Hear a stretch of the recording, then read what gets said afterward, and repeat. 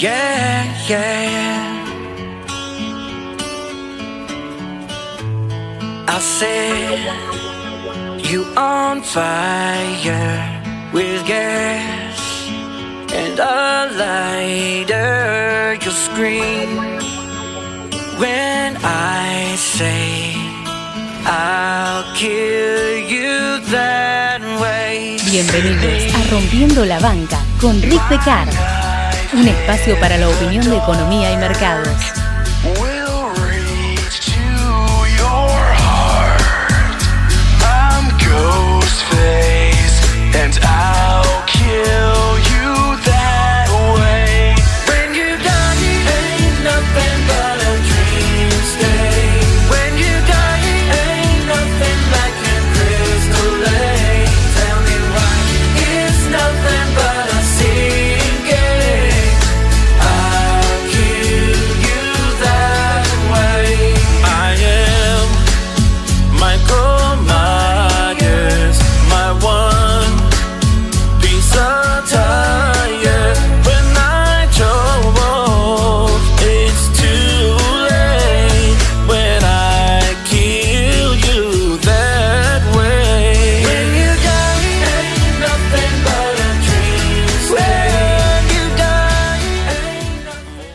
Es un lugar peligroso y puede ser letal. Es una jungla. Si uno quiere sobrevivir en la jungla, debe respetar sus reglas de conocerlas.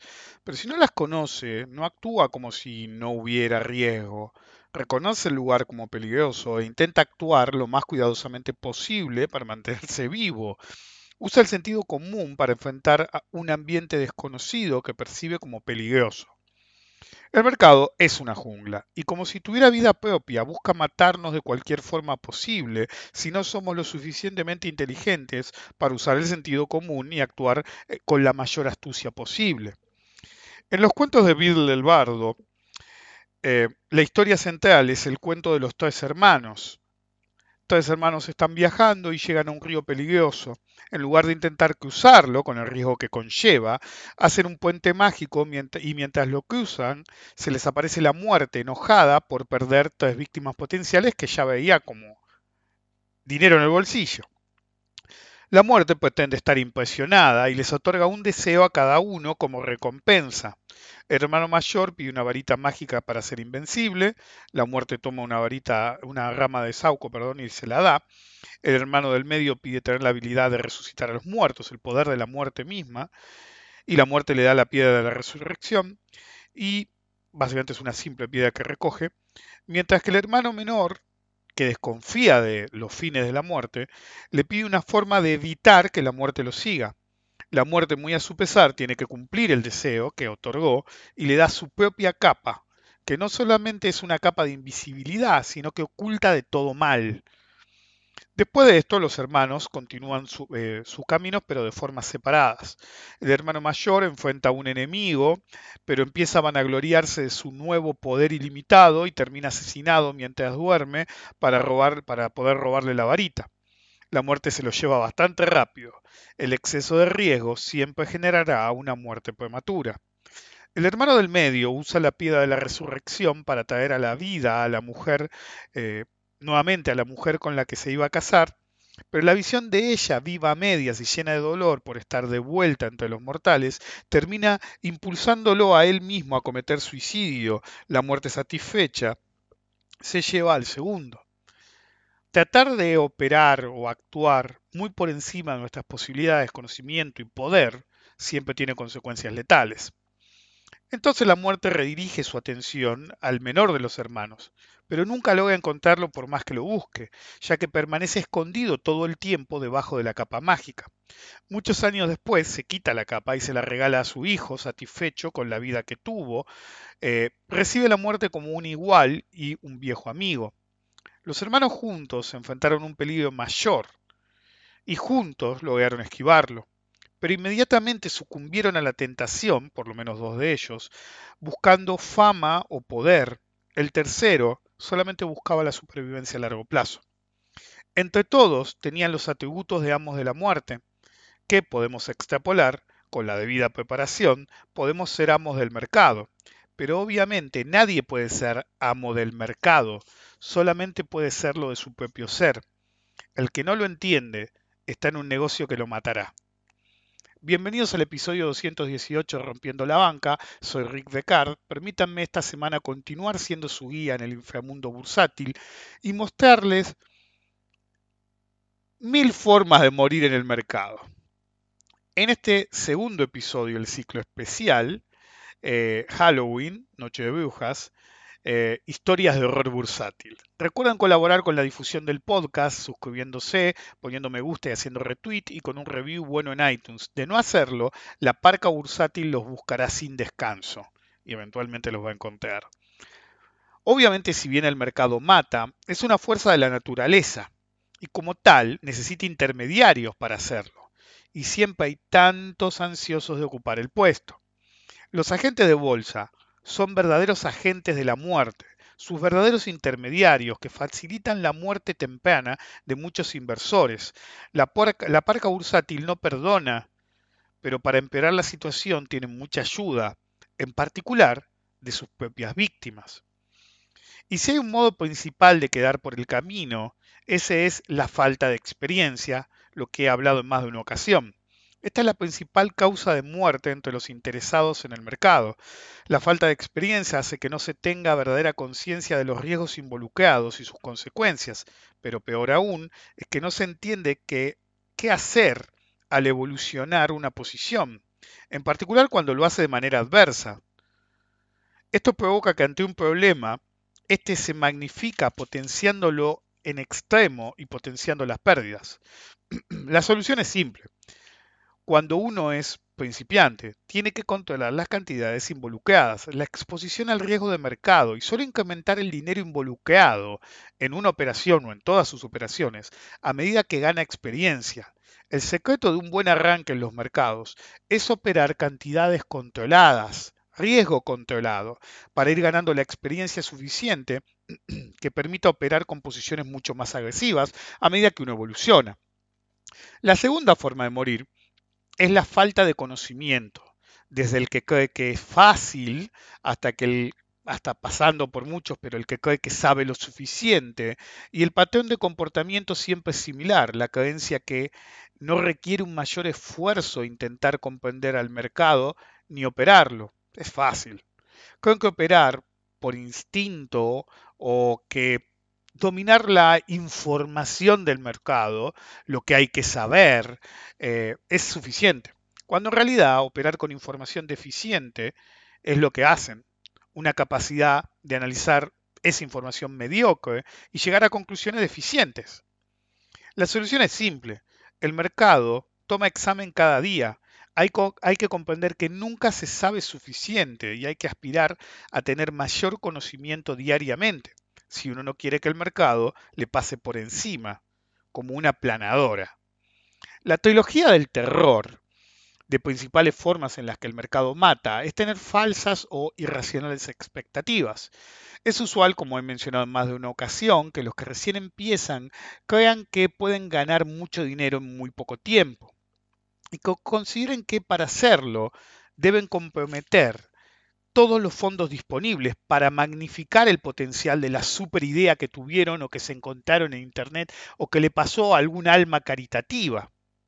Después de todo, algún legendario carcamal gusta decir que diversificar no tiene sentido si se sabe lo que se hace.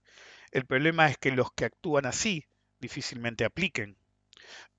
Pero como siempre digo, las expectativas irracionales evolucionan con la experiencia del operador. Las irracionales de un principiante eventualmente serán racionales si el operador evoluciona en términos de los retornos esperados, obviamente. Cuando un operador se vuelve lo suficientemente hábil, lo irracional pasa a ser suboperar o buscar retornos demasiado conservadores, dada su capacidad operativa, sea en términos de capital, conocimiento o ambas. Pero mientras que a un operador con experiencia esta actitud solo le significará ganar menos de lo que podría, de su óptimo de retorno, si se quiere, a un principiante le implica una alta probabilidad de muerte operativa. La solución es simple.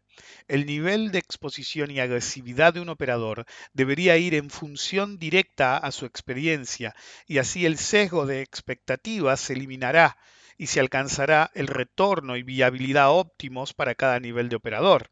No puede tener el mismo nivel de agresividad un operador principiante que uno profesional. Eso es clave. Y tiene que avanzar la cantidad de dinero involucrado, el riesgo a exposición y obviamente los beneficios potenciales a medida que uno gana experiencia. Pero esta teología de terror no implica que sean las únicas. Hay múltiples formas de encontrar la muerte en el mercado.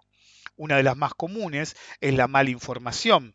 En el afán de encontrar información operativa, inversores de todos los niveles buscan incansablemente el dato salvador en cualquier grupo pedorro, como si de un grupo común y corriente al que pueden acceder ellos siendo principiantes pudieran sacar algún tipo de información crítica desconocida en cualquier otro lugar.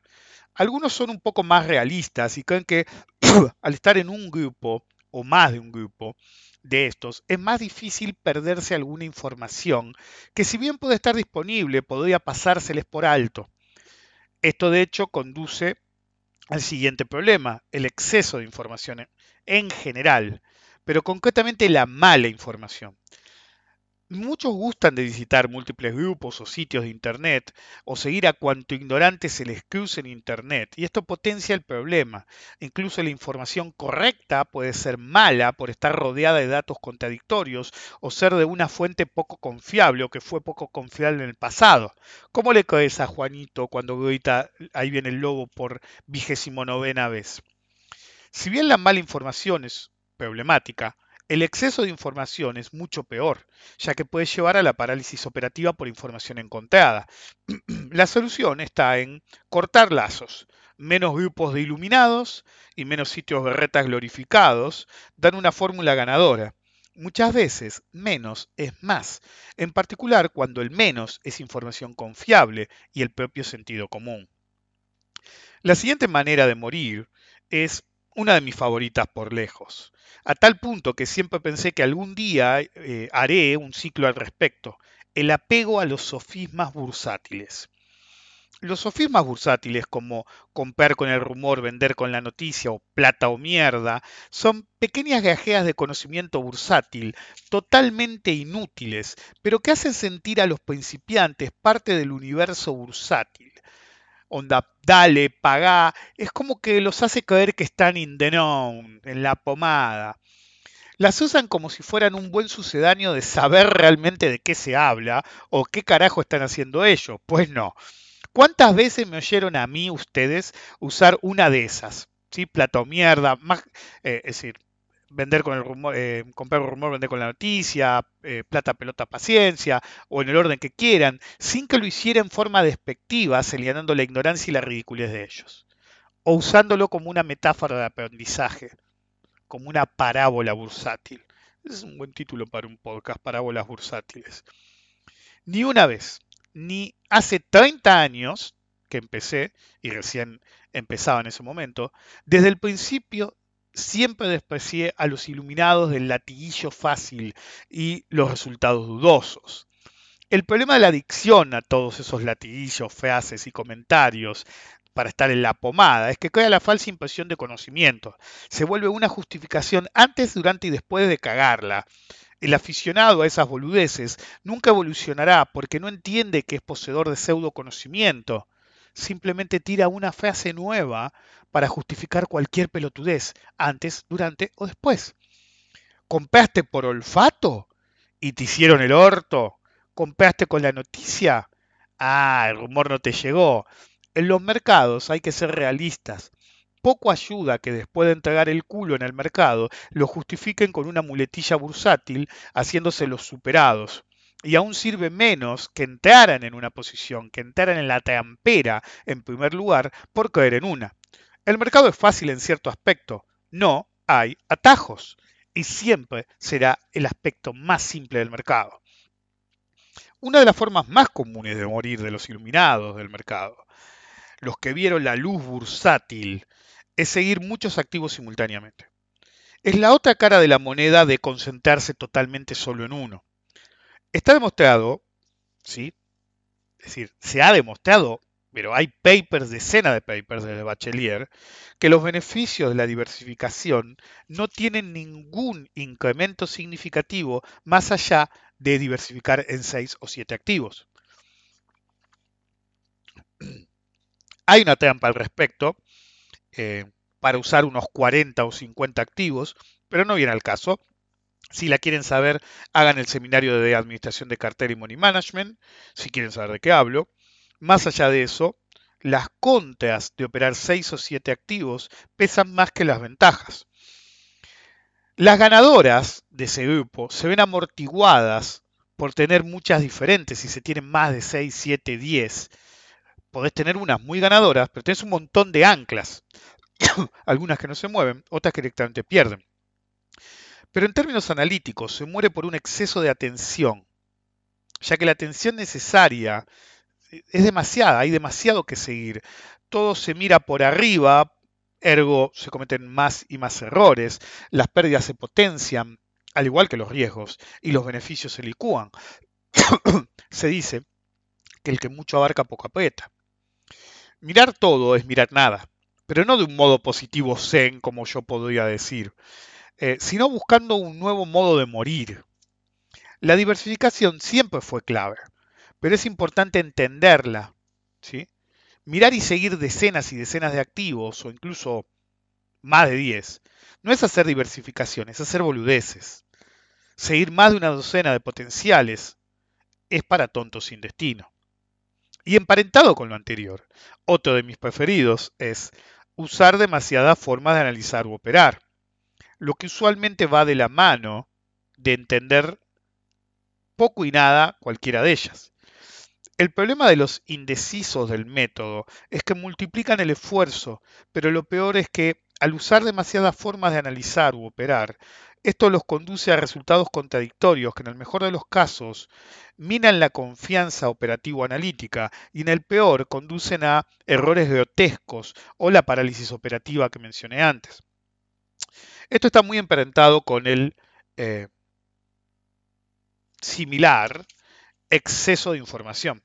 Pueden ser métodos completos, como correr diferentes sistemas de trading o analizar con técnicas diametralmente opuestas, o algo más local, como usar una infinidad de indicadores en un mismo gráfico. Algo típico es ver la gansada de un gráfico con el RSI, el estocástico e incluso el MACD for Good Measure, generando más confusión que confirmación. Si vos tenés 3 osciladores, ¿sí? Y 2 de ellos de sobrecompra, sobreventa, y no te dicen exactamente lo mismo, algo está mal. No es una divergencia entre osciladores. Son 2 indicadores que no sirven para un carajo. Y hay uno que no sirve para un carajo, porque el otro es un sistema de trading. Pero bueno. En análisis y sistemas no es acerca de la cantidad, sino de la calidad. Es clave tomar herramientas que funcionan en general y en particular. ¿No sería mejor dominar las herramientas básicas en vez de poner una miriada de boludeces sin sentido que se ven colorinches? Una línea, una puta línea es todo lo que necesito muchas veces para obtener un análisis o señal mayores y realmente útiles y operables. Una de las maneras más feroces en términos de letalidad, siguiendo, es el mal uso del apalancamiento. Pero de eso hablé en el episodio pasado. Siempre hay que mantener en mente que el apalancamiento, del mismo modo que magnifica los retornos potenciales y aciertos, potencia errores y pérdidas. Su mal uso es letal.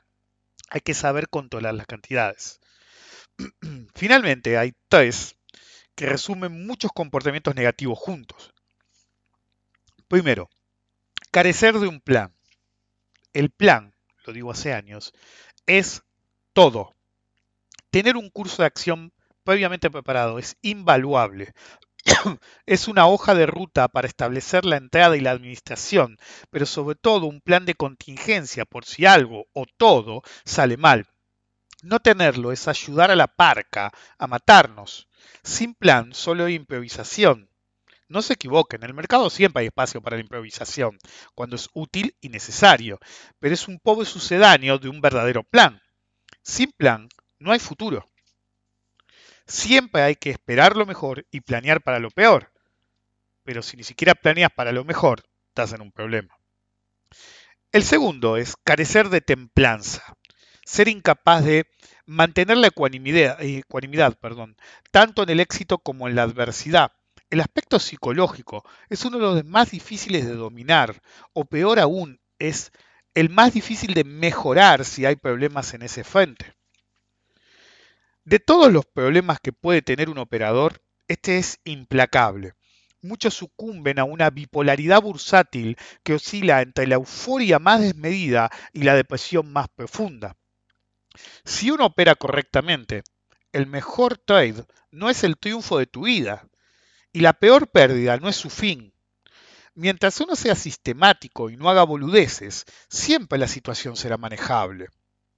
El tercero es no tener constancia en la visión o aplicación de estrategias y análisis. Algunos saltan de una idea a otra como psicóticos, de un sistema a otro de manera frenética, incluso si no hay adversidad extrema, incluso si las cosas no están saliendo mal. Piensan siempre, uy, esto es mejor, aquello es mejor, y se pueden ver algunos incluso pseudogurúes de medio y alto perfil, que un día vos mirás, qué sé yo, si los que lo siguen, ¿no? A mí me mandan captura de la gansada, pero entonces no veo todo.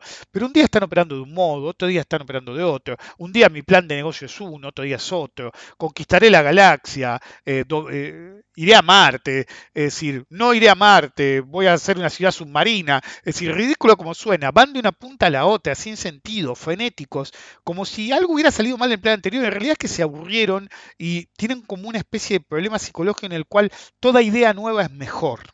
Newphiliacs. No van a entender la referencia. No alcanza tener un buen sistema, tener conocimiento y tener buenas ideas, si no se va a tener la disciplina y constancia en su aplicación. Sin esa constancia todo será fútil, solo se sobreoperará sin sentido, sin ninguna ventaja adicional de hacerlo. Los hermanos juntos eran los amos de la muerte. Separados estaban incompletos. Solo el más cauto tenía oportunidad, pero a un costo sideral.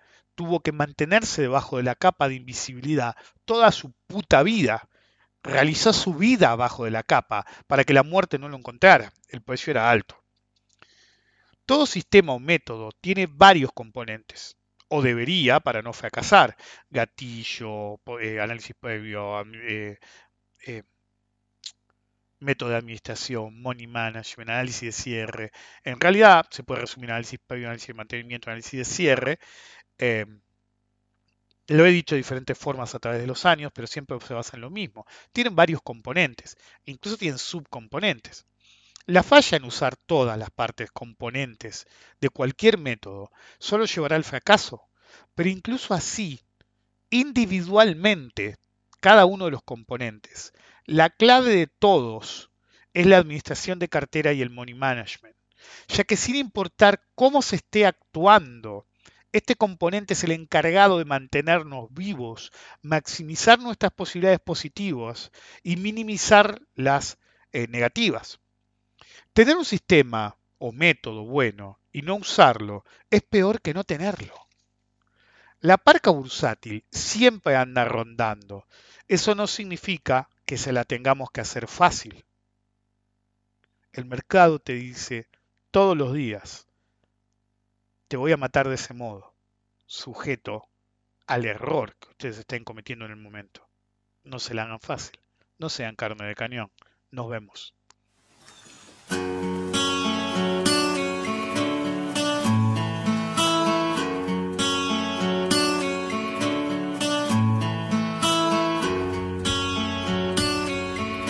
Yeah, yeah.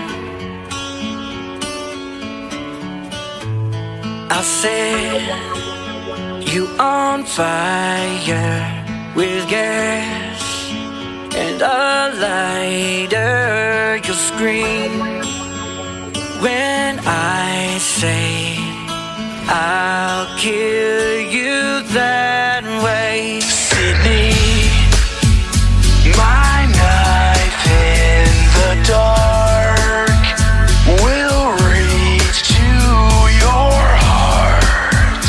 I'm Ghostface and I'll kill you that way. When you die, ain't nothing but a dream stay. When you die, ain't nothing like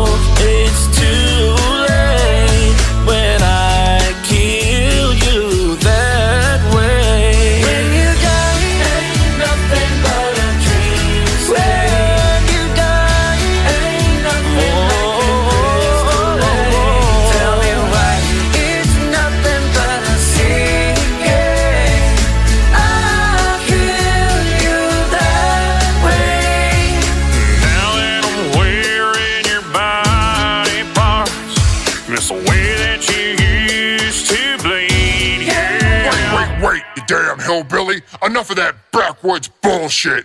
Jason, Michael, bring it back, bitch. No matter the distance, I want you to know that I can guarantee. I say you on fire with gas and a lighter. I say